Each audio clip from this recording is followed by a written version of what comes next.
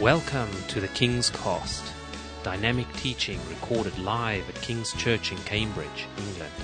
We hope you are blessed and challenged by listening to the ministry today. And now, here's the broadcast.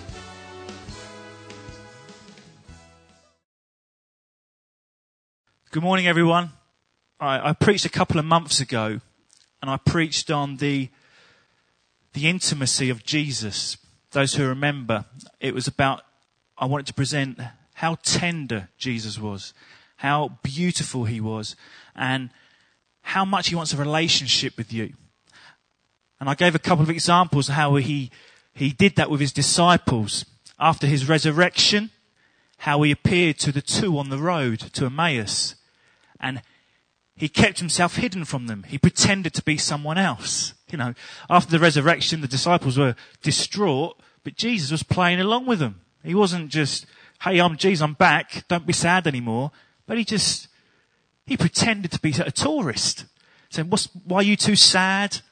Well, haven't you heard? Where have you been, man? And Jesus goes, what? And Jesus has died. Oh, sorry for that. You know, Jesus is pretending to be someone else. And then he pretended to go a bit further. You know, oh no, don't go further, friend. Come back to our house for dinner, said the apostles. So Jesus again just pretended to be this guy. And then he appeared when they broke the bread, and off he disappears. And then there was the other example I showed where at the beach, the disciples were fishing.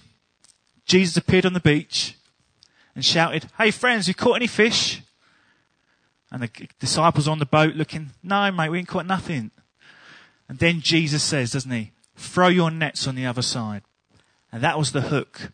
That's when the disciples remembered that first tender moment when Jesus first announced to them who he was. That first meeting. It shows how beautiful Jesus is, but he wanted to recollect for those disciples that first meeting. They remembered it. We remember our first meeting with Jesus. We remember that first moment with God when he breaks into our lives. And Jesus was doing the same here, showing that tender moment. And as disciples swam across the lake and got back, there he is, doing a barbecue with fish and bread. You know, just showing his love. We remember those moments, don't we? Remember our first meetings with our wives and husbands, those first kiss, all those kind of things, don't we? Well, I do. I remember the first words I said to my wife. It was, excuse me, where's the bacon? We remember these moments, don't we? Do you remember where you first met your wife and husband? And Jesus was doing the same thing to his disciples. That's beautiful, isn't it? He's just showing what a tender, beautiful, intimate God he is. And that's what he died on the cross for, to have a relationship with you. And today I want to share from the book of Acts about the apostle Stephen. And I want to sort of show another side of God's heart here as well. The heart of Stephen. So before I read from the book of Acts chapter 6, let us pray. Father, I thank you for your word. I thank you, Lord, for the sacrificial heart of many bringing this word. And indeed for the sacrificial heart of Stephen in this story, Lord. Talk to us now, God, by the power of your Holy Spirit. Give us a new revelation, Lord, of something more about you, Lord, and what you want from us in our lives. Thank you, Father. Speak to us now. In Jesus' name, amen. Okay, Acts chapter 6, verse 1. In those days, when the number of disciples was increasing, the Grecian Jews among them complained against the Hebraic Jews because their widows were being overlooked in the daily distribution of food.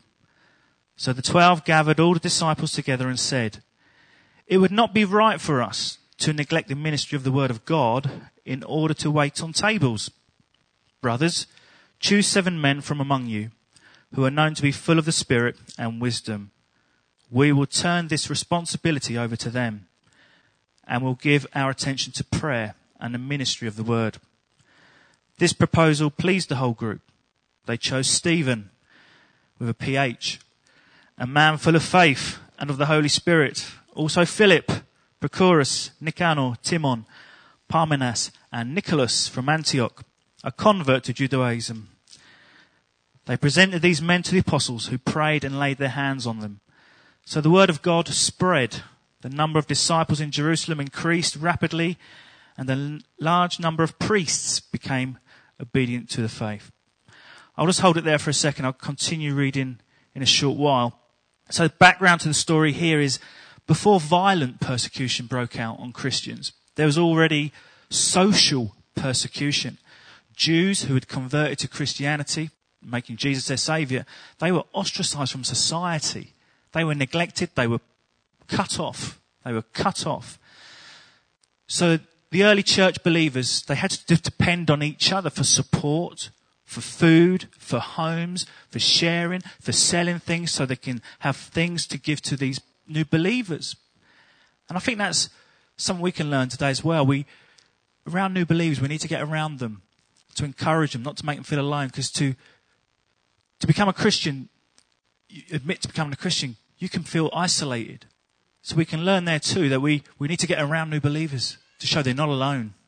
We need to help them, love them and pray for them, and that they've entered into a larger, wonderful family. Now that's what this church is doing too, isn't it? We're running new ministries, discipleship ministries on a Wednesday now. So we're learning and putting things in place too, to help these new believers too. In verse 1, we read, it says that the widows were being overlooked. They complained because their widows were being overlooked in the daily distribution of food. Now in the Old Testament, God laid down many laws and rules for widows and orphans not to be neglected. It was a big heart of God to look after these lessons in society, those alone, in widows and orphans. So he sets out his care and provision. Therefore, a need arose. Now this was done godly and with wisdom. The disciples said in verse 2, gathered all the disciples and said, it would not be right for us to neglect the ministry of the word of God in order to wait on tables. Now that can appear sort of belittling really. Oh, I'm too busy doing other important stuff for God than to serve food as a waiter. It's not what that means at all. It means to distribute the food and to assist these people in need. It's not what it meant. The 12 disciples were indeed doing God's work. But here we see clearly the church in action. A need arose. They had to do something about it. This is the church growing, isn't it? Their energies, the disciples' energy, their calling was to minister the word. They says it was not be right to neglect the ministry of our prayer and to preach the word. They need to reach people in a different way in this distribution of the food. Now note in verse 2 also that they said it was the ministry of waiting on tables. The ministry of waiting on tables. All work is ministry. All work is ministry. Well, if you feel your job is little or it's not what you should be doing, do it well. All work is ministry. It's nothing low in society or anything like that at all. The disciples recognized to distribute bread was a ministry. If the disciples were being overstretched in other areas of church work, they couldn't do their job effectively. We've all got a call in certain areas of our lives, and the disciples recognized that. If they were to distribute the bread, they wouldn't be able to preach the gospel or prepare sermons or do all the other things they were needed to do.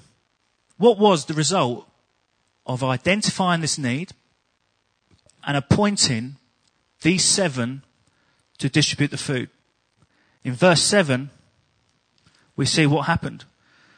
The word of God spread. In verse 6, they presented the 7 men to the apostles who prayed and laid their hands on them. Verse 7, the word of God spread. The number of disciples in Jerusalem increased rapidly. And a large number of priests became obedient to the faith. So recognizing a need, appointing godly people to run that need, both ministries flourished, if you like. The apostles were able to concentrate on their ministry of preaching the word, allowing the 7, including Stephen, to concentrate on their ministry of doing food. It's an example of our church here growing, isn't it? As our church grows, we're recognising areas all the time now of needed ministry. Men's ministry, the women's ministry, the children's ministry, evangelism ministry. We need to look at all these areas of church life. And as church grows, a need arises. We're looking at more space. The children's groups are bursting. We might have to build a building out the back here. Call it the car park project. So if you want to make a donation to the car park project, £1 million might go a long way. But, we are recognising that things are growing here. And we have to really pray hard and ask God for wisdom how to cater for these needs. And that's what they did here, and the church grew. We can't wait until the church is bursting before we do that. We need to act sooner rather than later to accommodate the need. It's all good stuff, isn't it? Amen. Early as Moses had to learn to delegate. I find that so hard to delegate, In my work, I'd like to train someone, hand it over, but you just know that you need to do the job yourself. I'm not letting anyone else draw that. It's only me. I can do that. We have to learn to delegate. An example of a good leader is if that leader's no longer there, the ship carries on running, doesn't it? That's an example of a good leader. So we need to train well and learn to delegate. We need to do that. It is necessary in ministry to choose people with wisdom, integrity, and sensitivity to God. Stephen and his associates were all these. They were all those people. And as a result, the church grew. 2,000 years later, billions of Christians worldwide. Probably as a result of that one meeting there. It split and then carried on, growing. The power of the gospel. One lesson from Stephen in this ministry is striving for excellence in small assignments prepares one for greater responsibilities. So if you feel that your job is small, do it well, because God will then give you a greater responsibility. And Stephen had a heart for God. I spoke earlier about the tenderness and the love of Jesus and the compassion that Jesus has. Now Stephen had that, because when he had the heart of God, it does lead to practical and compassionate action towards others. He had that. When he saw the need of the widows and the orphans, he felt compassion to help them. And he had that heart of God. What is our heart? I'm going to continue reading now from Acts 6 verse 8, the second part, when Stephen is now being seized. Now most of us know that Stephen was the first martyr for the faith. The whole of chapter 7 is given to Stephen's speech to the Sanhedrin. But before that is these 7 verses, 8 to 15. Now Stephen, a man full of God's grace and power, did great wonders and miraculous signs among the people.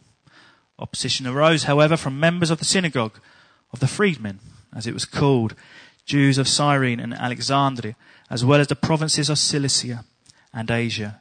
These men began to argue with Stephen, but they could not stand up against his wisdom or the Spirit by whom he spoke. Then they secretly persuaded some men to say, "We have heard Stephen speak words of blasphemy against Moses and against God." They're telling lies. So they stirred up the people and the elders and the teachers of the law. They seized Stephen and brought him before the Sanhedrin. That's the government of the Jews. They produced false witnesses who testified, "This fellow never stops speaking against his holy place and against the law. For we have heard him say that this Jesus of Nazareth will destroy this place and change the customs Moses handed down to us." All who were sitting in the Sanhedrin looked intently at Stephen, and they saw that his face was like the face of an angel. Amen. So verse 8 says that Stephen was doing great wonders and miraculous signs among the people. But he was just a manager of the local food charity, wasn't he? Just distributing bread. That was his task. Doing spreadsheets, doing rotas, preparing all this kind of stuff. Meetings, team meetings. How to get the best out of your staff kind of meetings. That's what he was doing, wasn't he? But here he is, straight away, doing great wonders and miraculous signs among the people. Presented in this ministry, and now he's doing these things. When the apostles said, we need some volunteers for this ministry to head up food distribution. Who's in? Stephen and the others put that, I'm in. I'm in. Now, I don't believe it was just for them so they can put it on their CV. Food manager, warehouse manager, head of bread distribution. No, though good it is, we need our CVs, don't we? But they knew it was their way of ministering and proclaiming the gospel of Jesus Christ. It was through their work doing this they can do God's work, proclaiming the good news of Jesus. Colossians 3:23, one of my favourite verses really that God really spoke to me some time ago on. Whatever you do, work at it with your heart as working for the Lord, not for men. Stephen did that. And God taught me that as well when I was bored in my work some years ago. I was saying, I'm bored doing this, Lord. Then he gave me that verse and well, God is good. God is good. So many wonderful things have happened in my workplace as a result. Many people have heard the gospel, healings, people ministered to, the love of God portrayed out in your work every day. Not just turning up, measuring a bit of stone, however exciting it is, or drawing it. It's going there. I gave out a couple of Bibles in London on Wednesday when I did a site visit. And it's just awesome. You come away thinking, work was good, but God did even good things as well. Hallelujah. And this is what Stephen did. I can imagine Stephen in his work, couldn't you? Right? Yeah, you want some bread? Here's some bread for you. You need some bread. Where's your food token? You got a bad back. All right. So we've seen an archer. Legs are growing. Can we pray for your leg? Bang. Praying for the minister, praying for the widow. The orphan's son comes in with a bad ear. Stephen prays. Bang. Ear healed. These are the miraculous signs. He wasn't just giving out his bread. He was praying for the sick. He was showing God's love and compassion for these people. Demonstrating the power of Jesus. If we're like Stephen, we need to think about, are we doing the same in our workplaces, homes, colleges? It's difficult, isn't it? Are we bold enough? Are we ready to pray for them? Show compassion. Stephen showed compassion. And then he followed up with demonstration of God's power. I do ask God every day, show me people through your eyes, Lord Jesus, so I can have the compassion that you have for people. Because we're nothing without Jesus. I want to minister to people like Jesus ministers to them. I want to love them as Jesus loves them. Now, Stephen was clearly brave in his workplace. He probably knew that he was ruffling a few feathers. Difficult, isn't it? You might upset the bosses. Some colleagues may think, he's Bible bashing again. He's preaching to me again. Oh, won't he ever stop talking about Jesus? Here we go again. But sometimes this is what happens. Stephen felt this. He was brave and he upset a few people. But he was growing in his ministry. As he was doing this, he was getting bolder. He was getting stronger. God was preparing him for a moment such as this. The last verse, shone like an angel. Shone like an angel. There he is being ruffled into this meeting. If I was pushed into a meeting in a work situation, I don't think my face would shine like an angel. I'd be terrified. I'd be white. I'd be petrified, worried. Stephen was ready for this moment. His ministry, doing his job, prepared him for a moment such as this. He was dragged before the council, and now this was his time to stand and fight the good fight. We're called to fight the good fight. And there is always a fight to be had. For every Christian, there is a fight to be had, I believe. A heart for a battle. Now, God gave man a masculine heart, a woman a feminine heart. David says in Psalm 62, 11-12, one thing God has spoken, two things have I heard, that you, O God, are strong, and that you, O Lord, are loving. Are loving. Strong and loving. When a young boy's born, for the first couple of years he's nurtured, caressed by his mother. But there comes a point when he has to leave the mother and seek the adoration, the masculine of his father. He doesn't want to be called cuddly cheeks for too long, does he? He wants to be cast up, become a tiger, mate. That's what he wants to be called. That's true, isn't it? So yeah. What does my mum call? No, I'm not going to go there. She calls me Stephen with a PH. Yeah, so a young lad needs to seek his father's praise, his father's masculinity, and a father's heart. But a mother's role is obviously not finished there, is it? You know, you can still care and love them and pray for them. And be there providing as well for them. So praise God for mothers. But a young man doesn't need to seek his father. There's an adventure to be had. A masculine world to explore for the young man. Now we see in society today the lack of real men, I believe. In society, the absentee father. Lack of real role models. Being continually told to stop doing this, stop doing that, stop doing this. Be nice, be nice, be nice, be nice. But it's in a boy's nature to be rough and tumble, looking for a little fight. That's in his nature. It's a God-given nature in his heart too. So mothers, if your young lad is doing an assault course in the living room, okay, we'll draw the line there. We don't have to do that. Take him to the park, let him be rough and tumble outside. But that's a young man's nature. King David, he was rough, wasn't he? He killed a bear with his bare hands, a lion. He was a tough guy, wasn't he? He was tough. We need to look around and think, this is part of God's heart, to be tough, to be a fighter. Yes, I looked into God's tenderness and sweetness of Jesus, and that is also wonderful. But there's a heart in every one of us too for a fight. Man has a battle. God is a fighter. Our God is fighting for us always. We sang it earlier. Our God is fighting for us always. We are at war with a spiritual enemy. Stephen knew this battle. He was prepared for it. He worked for it in his ministry. And when the time came, he stood up. With the word of God, he stood up. With the word of God. And in chapter 7, 51 verses, he spoke the word of God, giving it all back to the Sanhedrin. This is what the word of God. I know it. He was fighting. And then he paid for it with his life. He knew his battle was that moment. Jesus, he picked fights, didn't he? Yes, he's intimate and tender, but he picked his fights. When Jesus healed on the Sabbath, he was accused by the religious leaders, wasn't he? What are you doing healing on the Sabbath? Jesus did not hold back, did he? You hypocrites. You hypocrites. You feed your horses on the Sabbath. Why not this guy who needs healing? Why not this person who needs healing? Jesus charging through the temple courts, wasn't he? He made a whip up. They were money changing. They were doing all these other things, selling.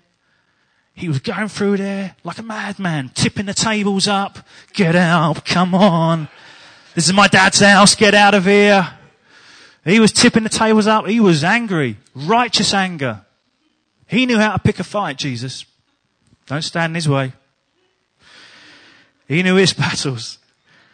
We're competitive creatures by nature. Forgive me, women, if I'm talking about men a bit too much. I'm just getting to the heart of Stephen, and you'll learn why your husbands like they are sometimes, and men. But we're competitive creatures, men. I mean, how many ladies know at Christmas time or any other time when you're playing board games, men are competitive. You know, it's important for men to win. Isn't it? I mean, that's why they want to cheat and dive at football or pretend they've got 180 on darts or... We're competitive, we've got to win. You know? When we're playing FIFA with the boys, you know. Well, when I score, mate, I'm running around the room. Get in. Let the children win. No. No way. Oh, oh, okay. Yes. It's great. It's in our nature to win, isn't it? We play charades at Christmas with our family. Charades. And it's so competitive, boys against girls. We got to win. We make some things up, we do. But who won the charades? Was it the men? What? No, it was the men. Or was it a draw? Okay. But it's so competitive, isn't it? We need to channel this competitiveness into a real fight that God wants for us. Isn't it? You know, when you're young and you're playing sport or something and the girl comes from and you think, oh, wait, Fred, she's come to watch. Really? Up comes the bravado, shirts rolled up showing the biceps. You know, you try that a bit harder because there's something to win for, there's something to fight for. I did. You do. I remember playing football in the mornings and Lily came and watched once. Man, there were so many sly tackles. People were going over everywhere. I was really trying. Surprised I didn't get sent off, actually. There you go. We need a fight. There's a fight to be had. There's a fight to be had. I think I've lost my place now. Anyway, where was I? Yes. Our God is fighting for us always. Now, Revelation 19:11-16 shows another point of Jesus that is just incredible. Revelation 19:11-16. I saw heaven standing open, and there before me was a white horse, whose rider is called Faithful and True. With justice he judges and makes war. His eyes are like blazing fire, and on his head are many crowns. He has a name written on him that no one knows but he himself. He is dressed in a robe dipped in blood, and his name is the Word of God. Verse 16. On his robe and on his thigh he has this name written: King of Kings, Lord of Lords. Jesus on the white horse, his final battle, displaying characteristics of a warrior, come back fighting for his people. He loves us so much, he'll fight for you. He'll fight for you.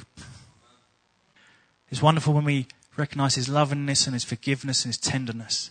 Then we're accepted into his family.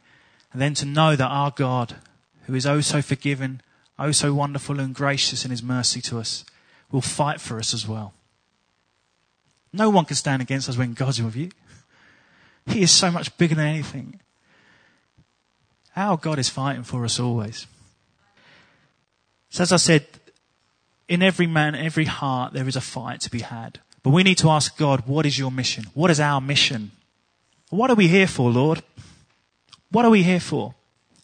Now remember when I mentioned the young lad needs to leave his mother's side, then seek his father's masculinity, the adventure.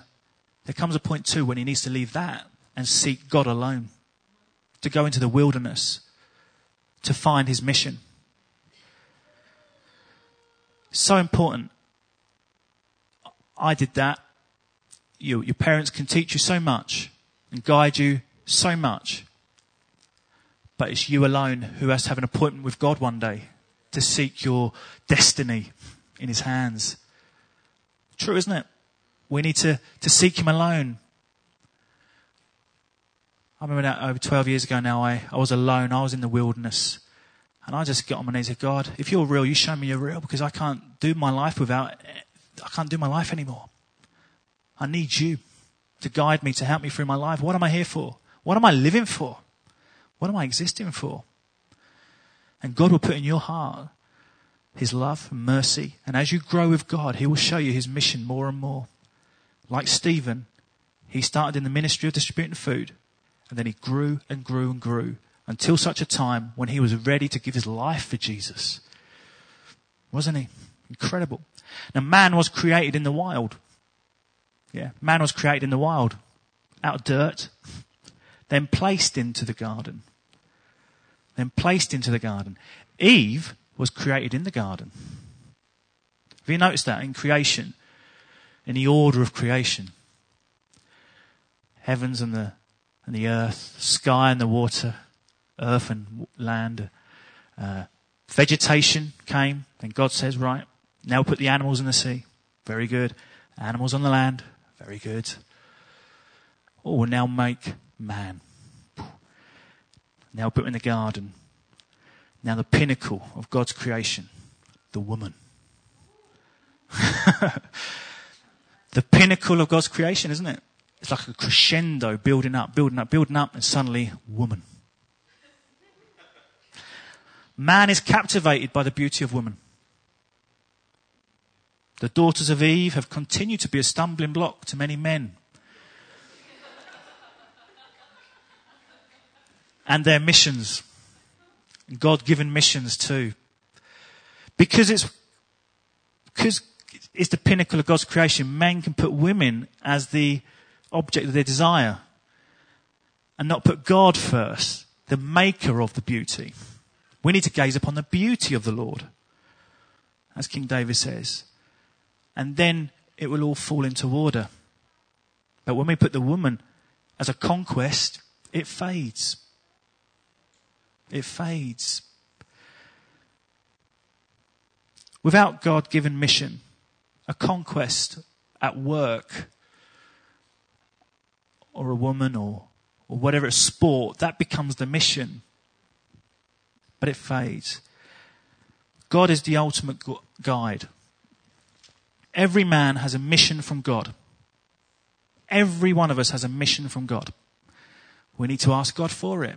We can ask our parents, our pastors, our Christian brothers and sisters for advices. They can pray for us. But ultimately, you have to hear from God. Maybe someone's hearing from God right now. Through the power of the Holy Spirit now talking. Elijah discovered his mission in the wild. Jesus was also led in the wild, wasn't he, for 40 days. It was there that he discovered his mission. Moses, he was led into the wilderness to get his mission. John the Baptist just lived in the wilderness. Didn't he? I didn't mean to say that, but he did. He was in the wilderness. We are born in the wilderness, men. We are not made to sit in front of the computer screen for 9 hours a day. There's more to be had. There's an adventure to be had. Stephen knew his mission. His mission was to represent the gospel to the very end, even with his life. A bit of advice to single girls and women. If you want to marry, ask the young man, what is his mission in life? What's his mission? Is it God-centered? Or are you his mission? You need to ask those questions carefully. Because if it's God-centered, you'll be taken up on a journey that's going to be exciting and God-centered. Then you're going to be wrapped up in God's will for that young man's life. We need to seek the beauty of the Lord. Psalm 27:4. King David said to gaze upon the beauty of the Lord. We need to seek God's masculine heart to enable us to fulfill our God-given destinies. His Holy Spirit to fill us, to stop filling ourselves with desires that are contrary to what God wills for us. I'd rather die for something and live for nothing. Paul famously wrote, didn't he?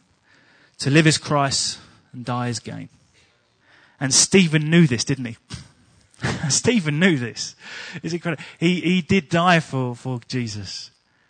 And there was Paul, then known as Saul, in chapter 8, verse 1, given approval to the death of Stephen. Given approval to the death of Stephen. So Stephen's death had an influence on Saul. On that Damascus Road moment when Saul encountered Jesus, and then the days after that, he must have been thinking about that death of Stephen, what I witnessed. And when he knew the power of Jesus, he must have been on his knees. Oh Lord, forgive me for that, what I did with Stephen. Forgive me for what I did.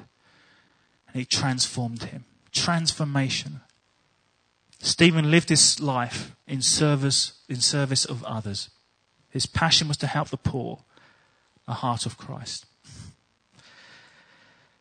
His face shone like an angel. We can go away thinking, okay, Lord, what is my mission? What is my mission in life, Lord?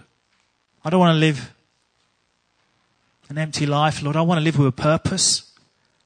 Live with a purpose. Your purpose.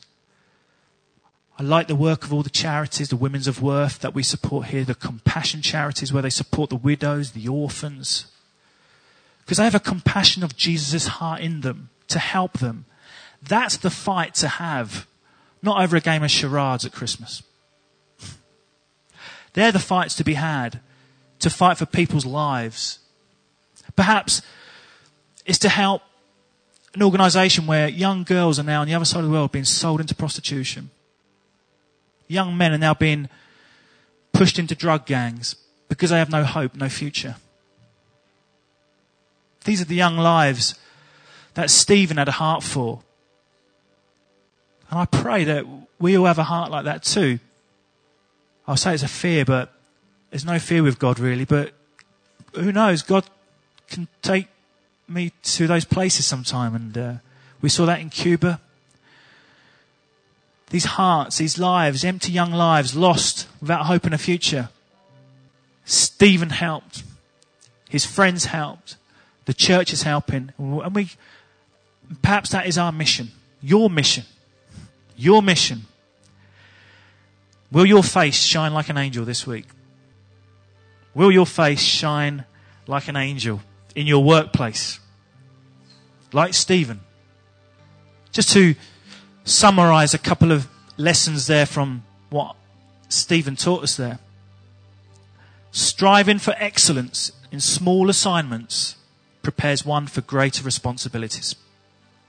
Your job isn't small. Your job is not insignificant.